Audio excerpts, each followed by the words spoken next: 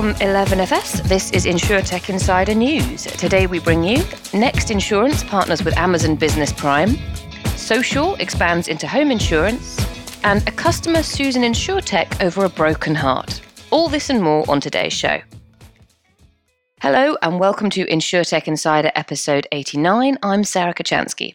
Today's show is a news show where we will be talking about the most interesting news stories in insurance and InsurTech from the past few weeks.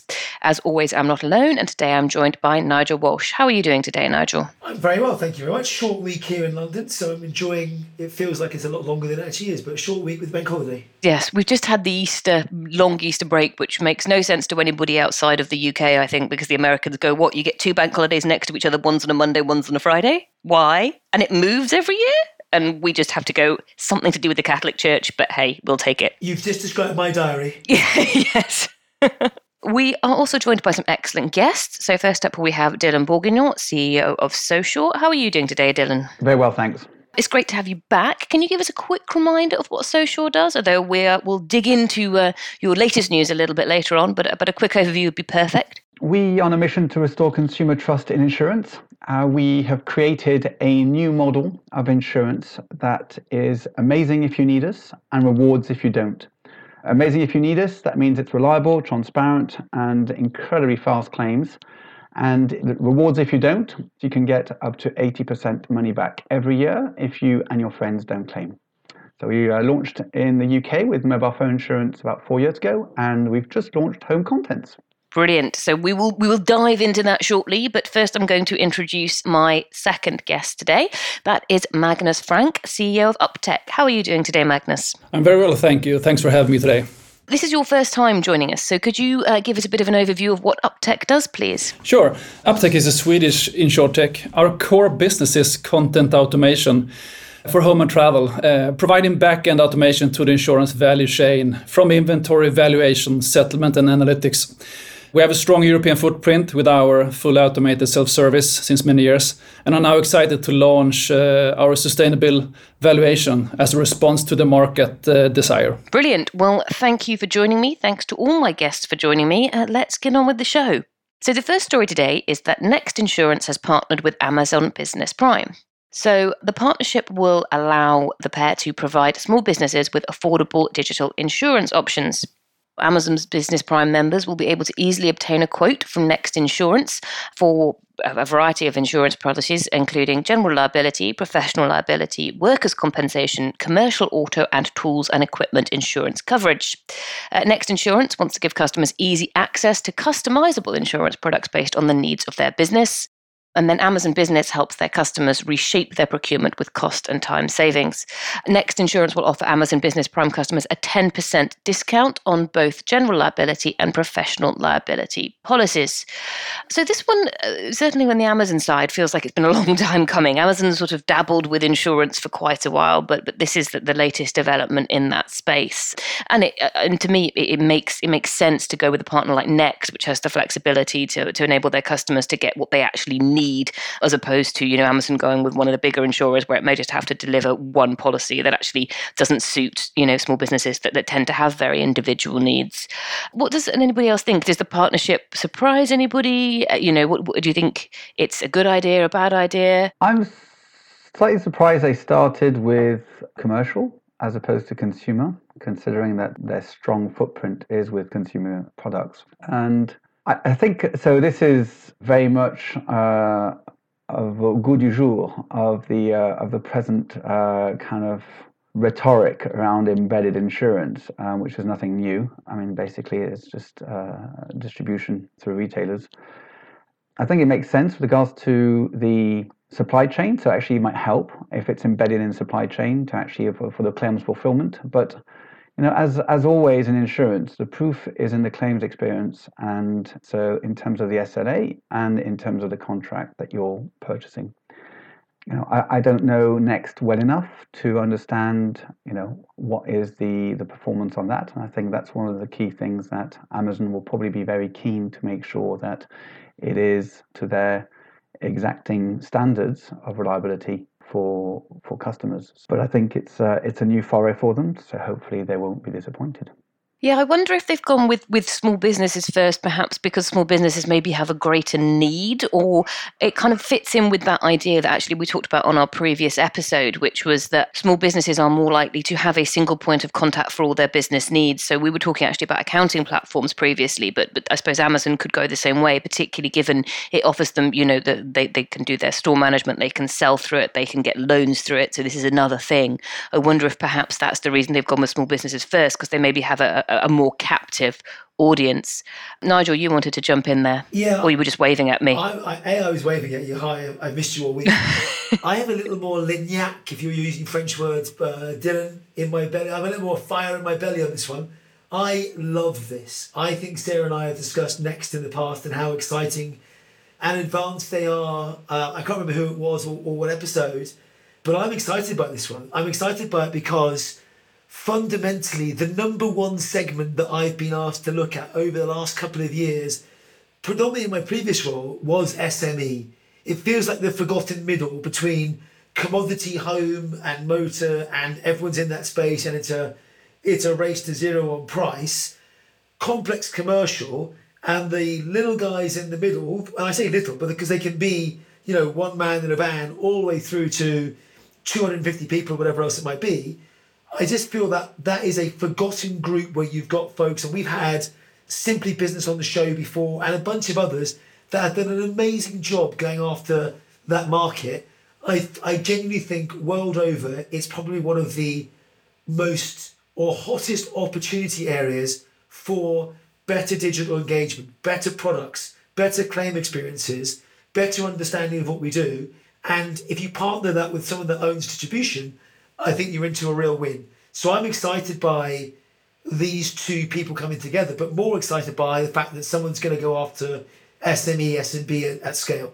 Magnus, did you have any thoughts on this? Perhaps you'd like to use some Swedish words, given we're showing off our geographical credentials today. Yeah, thank you. No, but I think also to echo what you said before, I seen this for many years in Europe that, as you say, Nigel, this has been an untapped opportunity, a little bit neglected, so I think there's a great opportunity. At the same time, as Dylan says, a little bit surprised that they go this way, but putting them together, for sure, there's an opportunity here. We've been hearing it for years, all through continental Europe, that they have felt neglected in this space, as you say, Nigel. So for sure, it's an opportunity. I think to Dylan's point as well, it's going to be really interesting to see what happens when you claim, because if you ever tried to get in touch with Amazon, it's as a customer, it's a very, very complicated process because they really, really don't want to talk to you. Whereas obviously when you're making a claim, if they don't get that process right, that's going to be hugely negative impact. And, it can Amazon, with its actually, to be honest with you, quite clunky website and user interface, develop along with Next? Because I know Next can do it, but can Amazon do its end of the bargain and develop a claims process that is smooth and easy for customers to use? And again, that thing, do customers know whether they're buying from Amazon or Next? If they have a complaint or a question, do they go to Amazon first, or is it a Next customer point? All of that is so important when you're working in these partnerships. It can be done, but I question almost Amazon's expertise in that rather than Next, given what I know from their retail customer experience, if that makes sense. But I would expect the claims process to be managed by Next, and then it's the delivery of the item. So, for example, entire sense for an SME who basically will be, I've got a shared office space, I've got a bunch of laptops, and you buy them off Amazon. Well, you might as well buy the insurance with it, which goes with it. And then if something does happen to your laptop, it would make sense that then Amazon would then dispatch the new one to you. And actually, I think it would be very beneficial in terms of the customer experience and expectation that we have nowadays, because we're used to having stuff delivered the next day.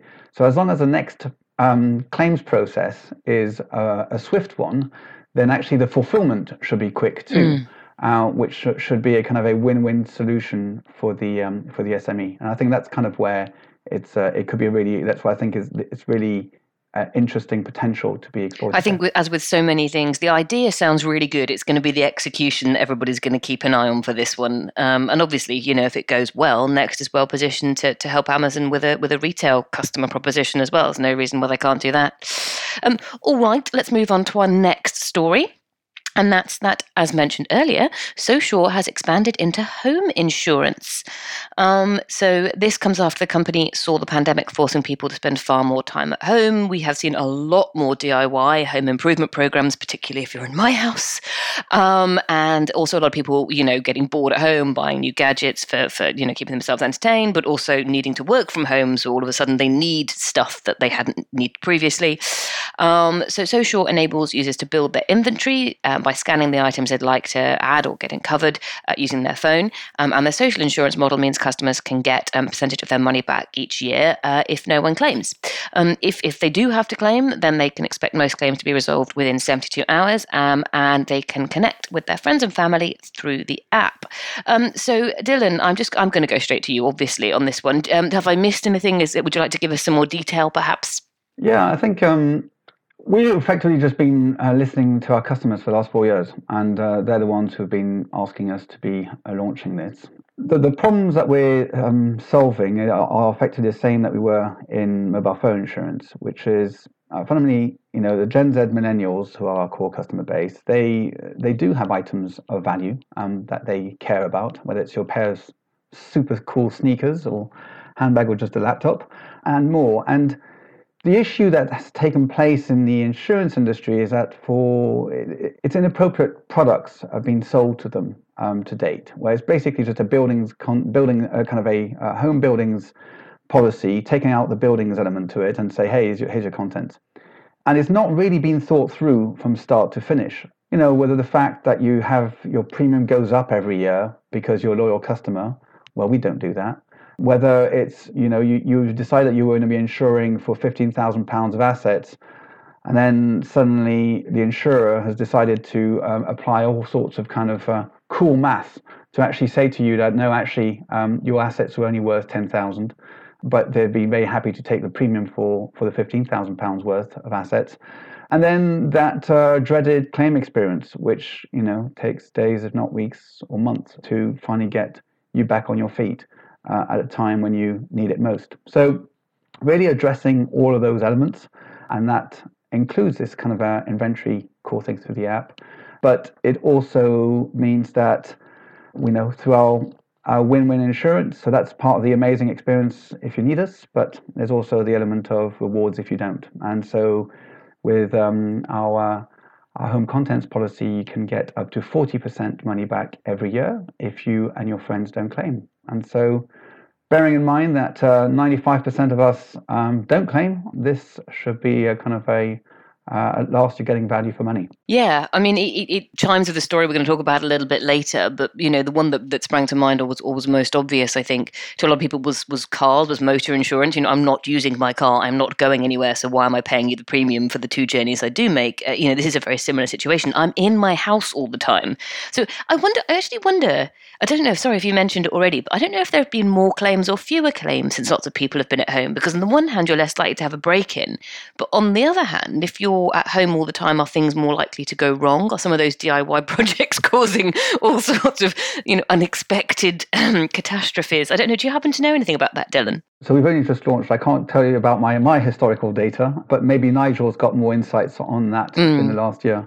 Yeah, we some kind of just interesting observation there that we see kind of in the Scandinavian market, the bikes events, of course, going down dramatically. But on the other hand, new events occur when people spend more time on new places around their boats and their hobby. So kind of a switch of life pattern there, but definitely going down in frequency the last year, in Scandinavia at least. No, that's interesting. I suppose you're more likely to be at home, so you're less likely to have a break-in, and you're more likely to spot if you've got a leak or, I don't know what people claim for most commonly on home contents, but, I can imagine leaks being quite high up the list. I was just saying, my colleague Mark Patterson from Deloitte did a load of research on this just after the pandemic, and was putting out updates every 2 weeks about the types of claims. And things like escape of water was going down because you were there to spot it, so you actually could stop the significant damage. And of course, they're the biggest claims you get inside a house. Things like fire from memory were going up, but he was using public data from fire brigade, police, and all that sort of good stuff. So I think fire was going up because we're all at home, cooking more things plugged in. So all of a sudden you get a flat with 700 things plugged in, from laptops and phone chargers and all that sort of stuff, to with sockets overloading, and a whole host of things. We've seen on the news in the UK, at least, Magnus, you'll have seen, with the increase in pet ownership, there's been 3.2 million pets, new pets in the lockdown. There's now an increase in number of pets being stolen. So there's been a whole change in dynamics there, to your point. I was just laughing at the idea of, I don't think pets are covered under contents, are they? If somebody nips your cat. But I do know that there is more cat insurance sold in the last year in the UK than ever before. A lot of people have got cats, apparently. No, it is interesting. I think, do we think that this is something that will encourage greater take-up of home insurance generally? Because it is particularly, so what we would sort of renters insurance, or the sort of insurance that you're offering, Dylan, is well suited to renters, right? It's just the stuff inside the flat. It's not the flat itself. Do you think that this will appeal to those younger audiences, or perhaps those audiences who have previously been undercovered? And we know that that's a big problem in contents insurance. Yeah, well, that's the feedback we're getting. So yes. And it's also because they don't really trust financial services and the institutions. And so this is why, and partly why, they kind of won't go down the route of getting insured, and the inadequacy of the experience and everything else. But I think the key here is that what we've done is not just reskin an old cat. Stick with the cats. With just making it kind of look pretty on the outside, but actually it's a redesign of the entire customer experience from start to finish. So it's the entire model is redesigned to be delivering on the value that people want to be purchasing. Yeah, I've got a question for you, actually, and it's more on the 40%. I think it's a really good idea. We've seen other insurtechs come back with ways of giving you money back or not charging you the full amount if you don't claim. I think it's a really good incentive. People are obviously very price sensitive.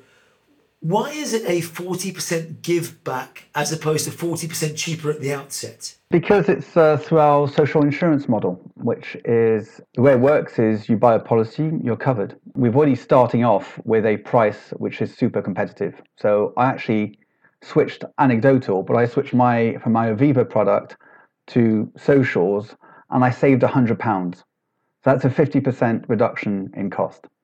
So we're competitive up front. So it's not that you're paying a higher price to then get it kind of knocked down to what everybody else is charging. It's not the case. It's a very competitive. In mobile phone insurance, for example, we're up to 40% cheaper than our competition. So it's very competitively priced up front. And then you've got a free option to connect to your friends. So every time you connect to someone, you get money added to your reward pot. And the more you connect, the more's in your reward pot. And at the end of the year, if you and your friends who you're connected to have not claimed, then the money in your reward pot's paid out to you. It's bringing insurance back to its roots, but it's in a way that is on it's a network model as opposed to a group model. So you know and identify the people that you're sharing the upside with. And so it means that everyone is behaving in a more responsible manner. And that is why it's a win-win, because the people who are careful just get money back. Yeah, I mean, I was just going to say that that's the point of the social model, is that you need everybody to think there's something in it for them to change their behaviour. Magnus, I'm going to give you the final word on this one before we head to the break. Yeah, first of all, congrats, Dylan and the team, to a great offering. This is very close to the Uptech heart, the DNA of Uptech. So we also have a passion for content, as you do, Dylan. And I just kind of touch upon what we see in the market also, which you were on, that kind of the millennials, they have so different ways of doing relationships, both to the staff, to the institutions, to the insurers, to the definition of a relationship, which you are spot on, Dylan, with your offering. So I think it's a lot of also kind of defining the dimensions of the relationships with the digital consumer going forward, which you are spot on, Dylan. Thank you. Okay, well, we'll have you back in a bit, Dylan, to tell us how it's going. But for now, we're going to take a quick break. We will be back very soon. Trust in financial services has been increasing. But with trust in technology companies decreasing and the pandemic accelerating the shift to digital financial services, it's more important than ever to actively build and maintain trust. In association with Mytech, we've launched a report that explores the current trust issues facing financial services brands and how they can be overcome. Head to bit.ly/Digital Trust Report 2021 to download it now. Okay, welcome back, everybody. And now over to Nigel. What have you got for us? Well, I've got a terrible headline from Hannah. No, I'm kidding. Can insurtechs keep on rolling? Hannah Wah, wah, wah, wah. This is an article from Insurance Business Magazine, and it's all about Honcho and Admiral join forces for a multi-car proposition. Now, summary of this is motor insurance industry experts expect that pay-per-mile pricing to be standard within 4 years, which I could not be more excited by. Research from Bybits finds that the motor insurance industry is heading towards a usage-based pricing model, with 91% of insurers regarding it as a positive change for the industry. More than 2/3 predict that pay-per-mile will become standard within the next 4 years, as I've mentioned. The report further showed that 97% of motor insurers have had customers call for fairer pricing based on usage of mileage during the lockdown, something that we're all familiar with given that most of our vehicles have sat on the driveway or on the street and not moved very far at all. Meanwhile, Honcho and Admiral have partnered to bring Admiral's multi-car insurance product to Honcho's platform.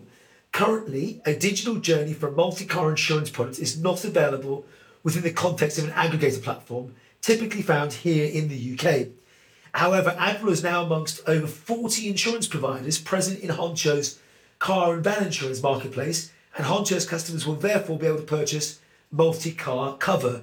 I say hurrah.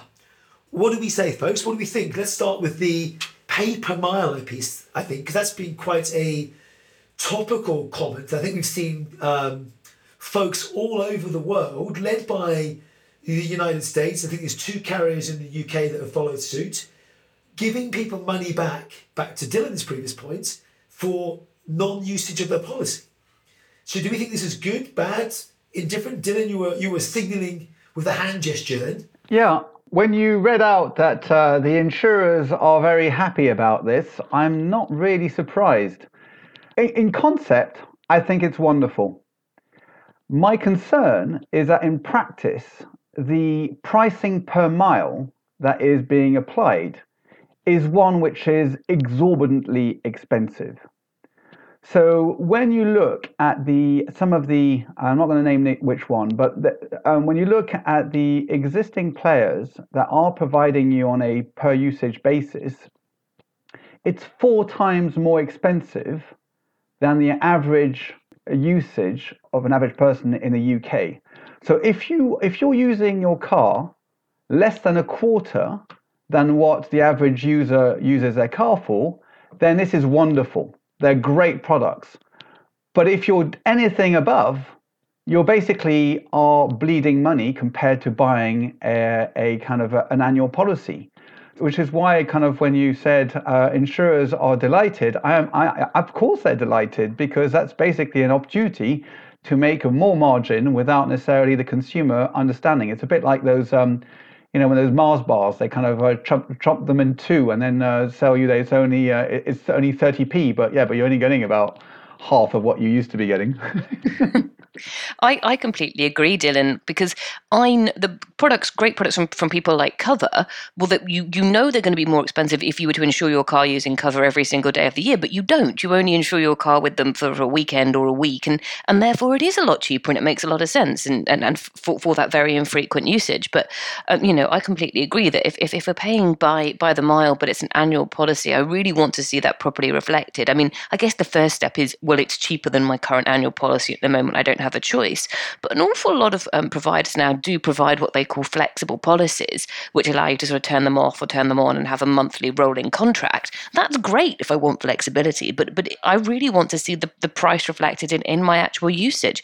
I mean, I don't own a car. We have a hire car when we need it, and we're not a multi-car household. But I think particularly if you're going for multi-car products, you really should be seeing significant savings. And it shouldn't just be a case of, oh, well, it's cheaper than the annual policy, so that's a step forward. That's not enough of a step forward as far as I'm concerned. Yeah, I think in general, this, of course, there's an opportunity here, but the key, I think, as you say, there is all the pay-per-use offerings. Transparency is super important because, of course, you lower the barrier to entry, but also the experience must be met there. So if you feel that you're bleeding money, then you will bump off quite soon. So I think the lower barrier is fine, but you need to know what you sign up for. Yeah, I think they're all very fair points, actually. And I hadn't really considered it. I had considered the flexibility of someone who's had a car sitting on the driveway that's actually got to the stage the battery's gone flat because I've just not used it whatsoever.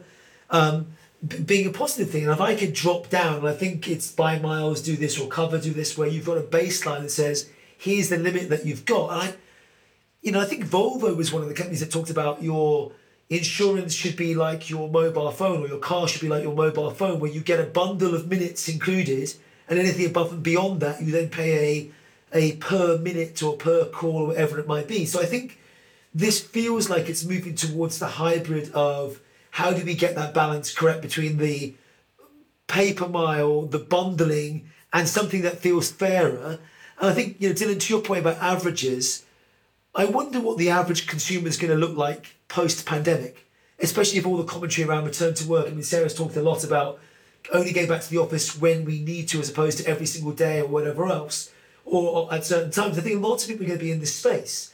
So maybe the annual policy or the average consumer will change, or there'll be different segments that require a different product. So I think it's a step in the right direction, and maybe over time it will reshape or balance itself out for these new habits that we now come out of the world post-pandemic. The second part of the story, of course, is the multi-car. So is that something that we're seeing in many places? Is there, I wonder if the mileage allowance is across the car, one car or two cars or three cars. I don't see it yet as an individual, but I guess when my kids are old enough and we've got multiple cars on the driveway, if we ever get to that stage, I can see that being a convenience factor rather than having to go through it 1, 2, 3 or 4 times. Yeah, I mean, Admiral have done multi-car policies for quite a while. That's certainly where you do get bundles for adding each extra car. I can't think of the pricing off the top of my head, but I know that's something that they have done. It's it's obviously an incentive if you've got a lot of households do have 2 cars or 3 cars or even more, that they've done that. I haven't seen anything particularly innovative beyond the idea of the more you insure, the less you pay kind of thing, which is a fairly classic pricing model. I mean, I think there's room for a lot more innovation as well. I was just thinking as you said that, I have hired a car for I've got a year-long lease on the car I've got at the moment, but I only use it once every sort of 3 weeks to maybe go to the supermarket and do a big shop, and then once a month to drive a really long way to go and check on my mum. And the rest of the time it's sitting there not doing anything, but I don't have the option to take the insurance off it because I don't have off-road parking. Now, I am not the only person in the world who has a situation like that. Yeah. So can somebody design a product for me? So if I had to drive, I could just only insure it for the long drives I need it for. But like many people, I don't have off-road parking because that's not an option. A lot of people who live in built-up areas. So I guess what I'm saying is I think it's a good idea, but I'd like to see more. I think they could do more here. I'd like to see a little bit more creativity is probably what I'm saying, or innovation. And to Dylan's point, that reflects how people actually use their homes. And to Magnus's point, what is their lifestyle actually like now? What do they actually need?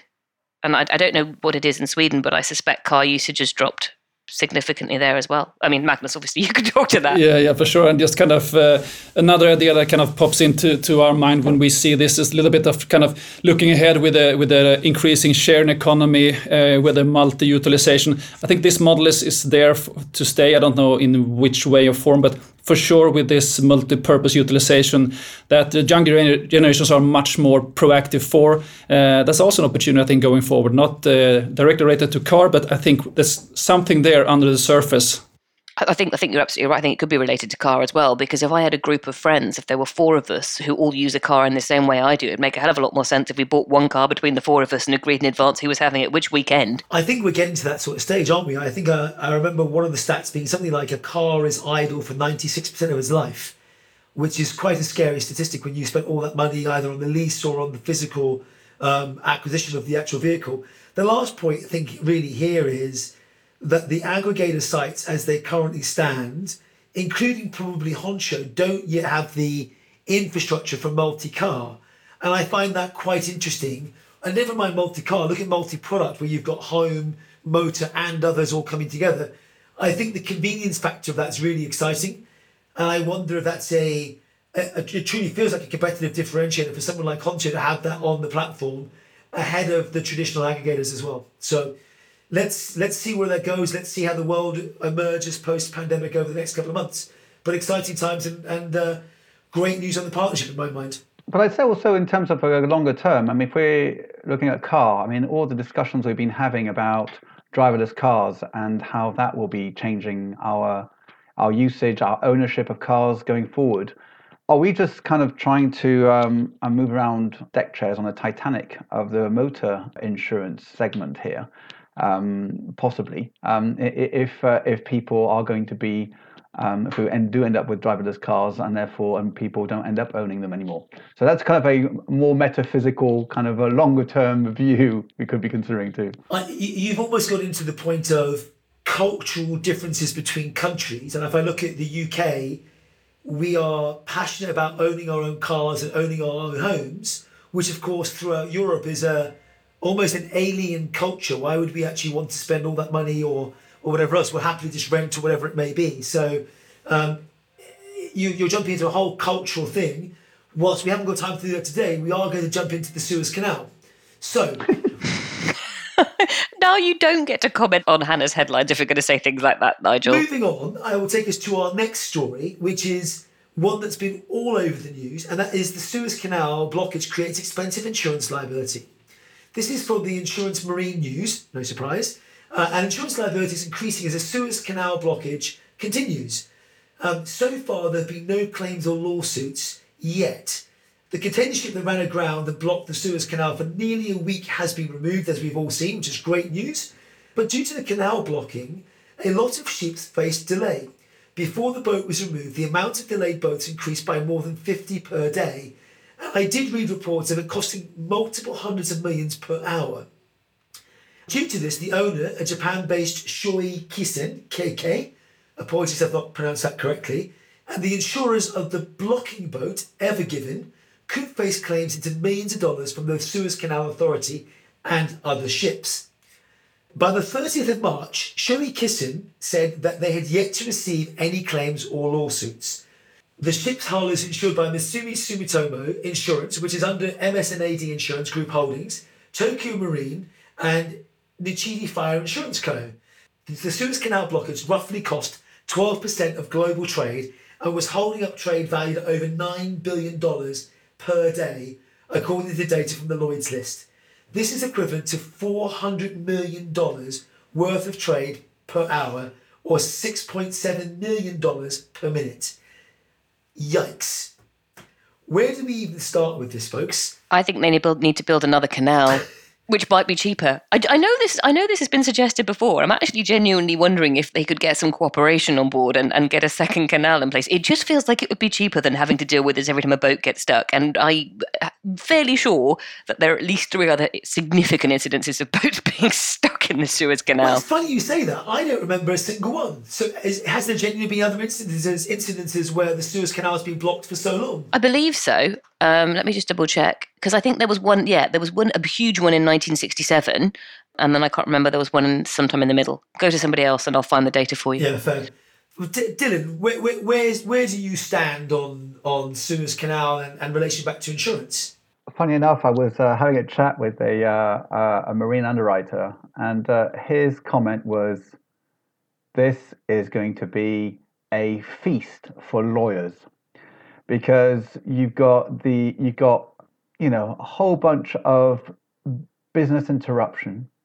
There's goods, then there's basically who takes what risk, who's then kind of responsible for what, and then whose layers of risks are then exposed. And so I think the biggest winners here are definitely going to be the lawyers, sadly. As in just solving the issue. I mean, it's interesting. If you look at the charterer, they insist there'd be no blackout, but gusting winds of 30 knots added to poor visibility due to a dust storm. They also said that the vessel was chartered and therefore the responsibility for any expense incurred in the recovery, third-party liability and cost would fall on the owners, which makes it a really interesting conversation going forward. Back to your point, I mean, it was likely to be insured for hull and machinery damage to the tune of 100 to 140 million.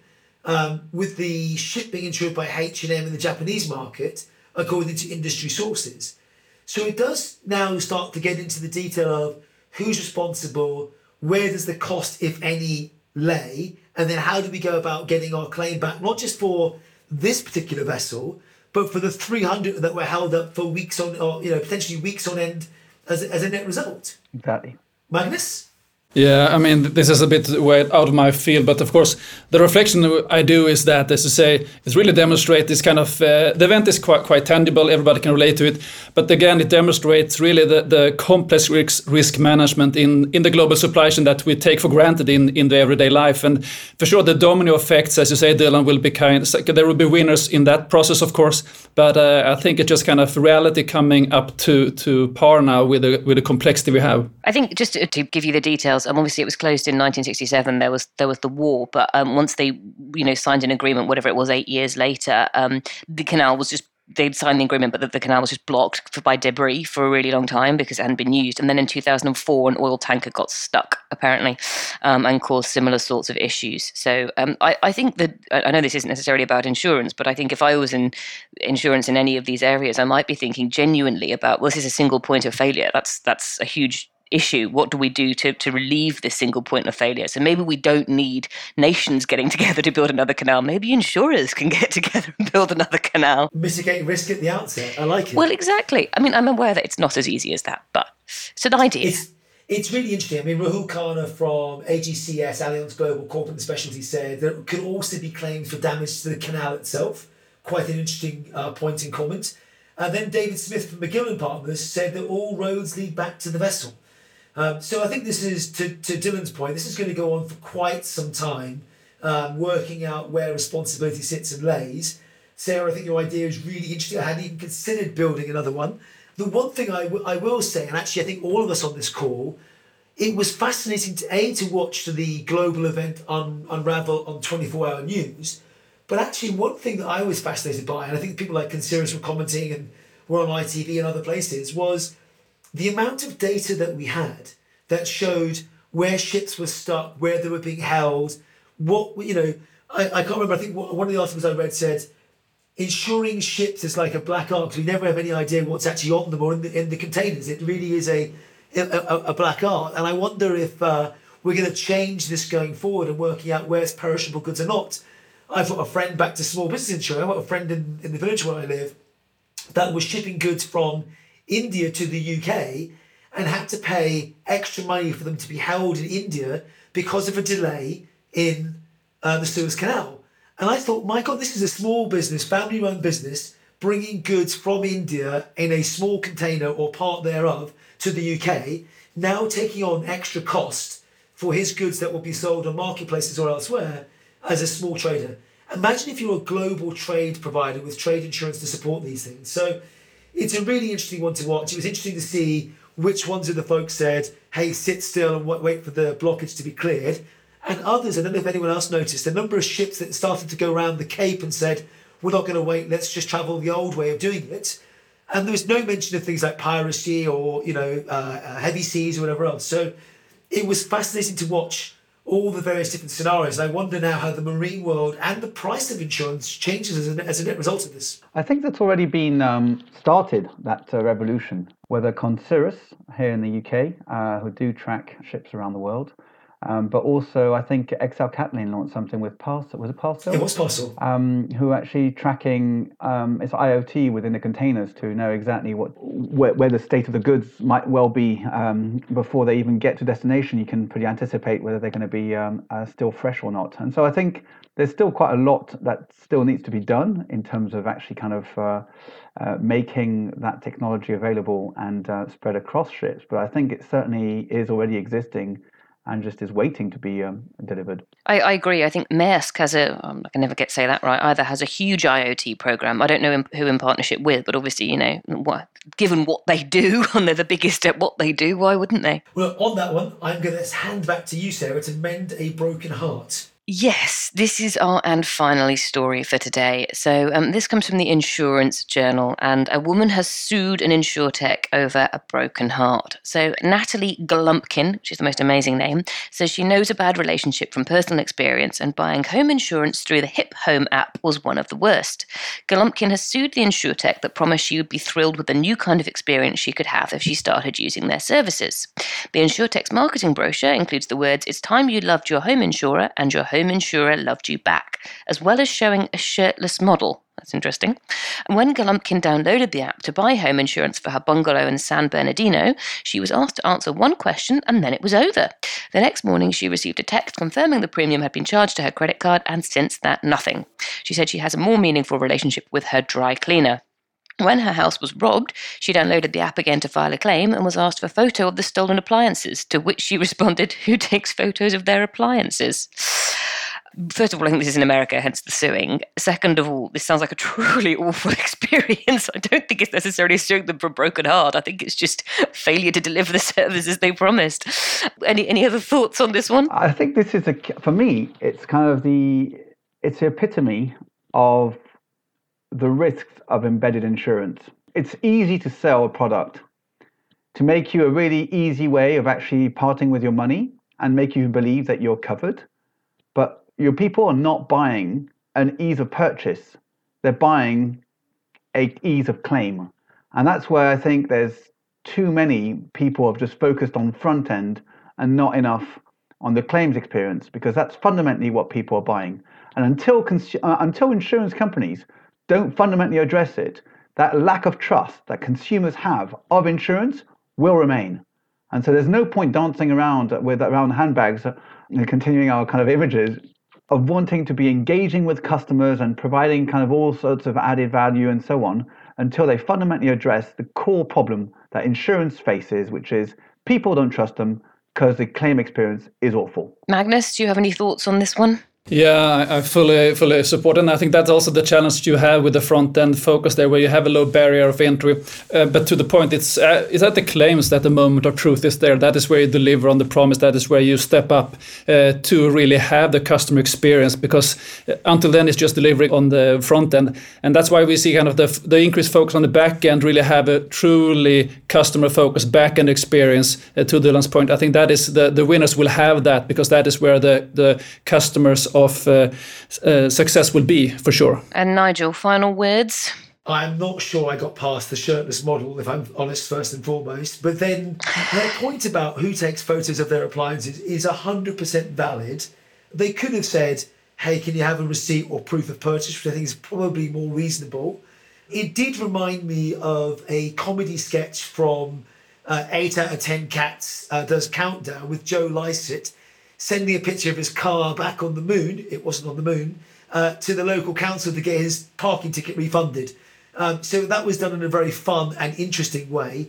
I don't think this is an issue with embedded insurance, Dylan. I think that's inevitable. I think this is an issue more with the fact there's no engagement in insurance for the 9 out of 10 people that don't claim. So it's working out how we fix engagement and the operating model, not just the front end piece. As you say, I agree with you, that is easy. Embedded insurance is going to be here to stay, because it's going to be back to hip home, do the things that you love and be loved back. I think it's really important. It'll be interesting to see how this evolves and who wins, I think. Yeah, don't get me wrong. I'm not saying anything against embedded insurance. All I'm saying, it is a big risk, because often the people who are distributing don't understand insurance in enough detail to know what good and bad looks like. And so they will kind of easily embed an insurance product that is going to be of poor quality. And because so few people do claim, as you highlight, then effectively it's going to be a small segment of their client base that's going to be affected. But over time, it will play it back against them. And I think that's the only kind of risk that I'm highlighting, is that there's a kind of it's really the importance of making sure that it's the holistic insurance experience that is being thought through and not just the front end. I think fundamentally we can all agree that you kind of have to do what you say you're going to do and not make false promises, shirtless models or otherwise. All right, we're going to leave it there for this time. But where can our listeners find out more about you? Dylan, if people want to find out more about you or social, where should they go? We are So Sure. That's our website. That is our handle, Twitter, Facebook, even TikTok. So all social media and website, LinkedIn. Oh, brilliant. Okay. We haven't had a TikTok before, so that's a first. Magnus, how about you and UpTech? You can always connect to me on LinkedIn or visit our social channels and the website uptech.com. And Nigel, how about you? You will be pleased to know I am not on TikTok. But you will find me on Twitter at Nigel Walsh. Brilliant. And you can find me on Twitter at Sarah Kocianski. Thank you so much to all of my guests today, and thank you so much for listening. If you like what you've heard, do subscribe to the podcast, and don't forget to leave us a review. It helps to make it better, and it helps others to find the show. As always, if you want to join the conversation, find us on social media. You can just search for 11FS or InsurTech Insider, and you can find us on Twitter at InsurTech Insiders or email podcasts@11fs.com. Thank you so much for listening. Goodbye.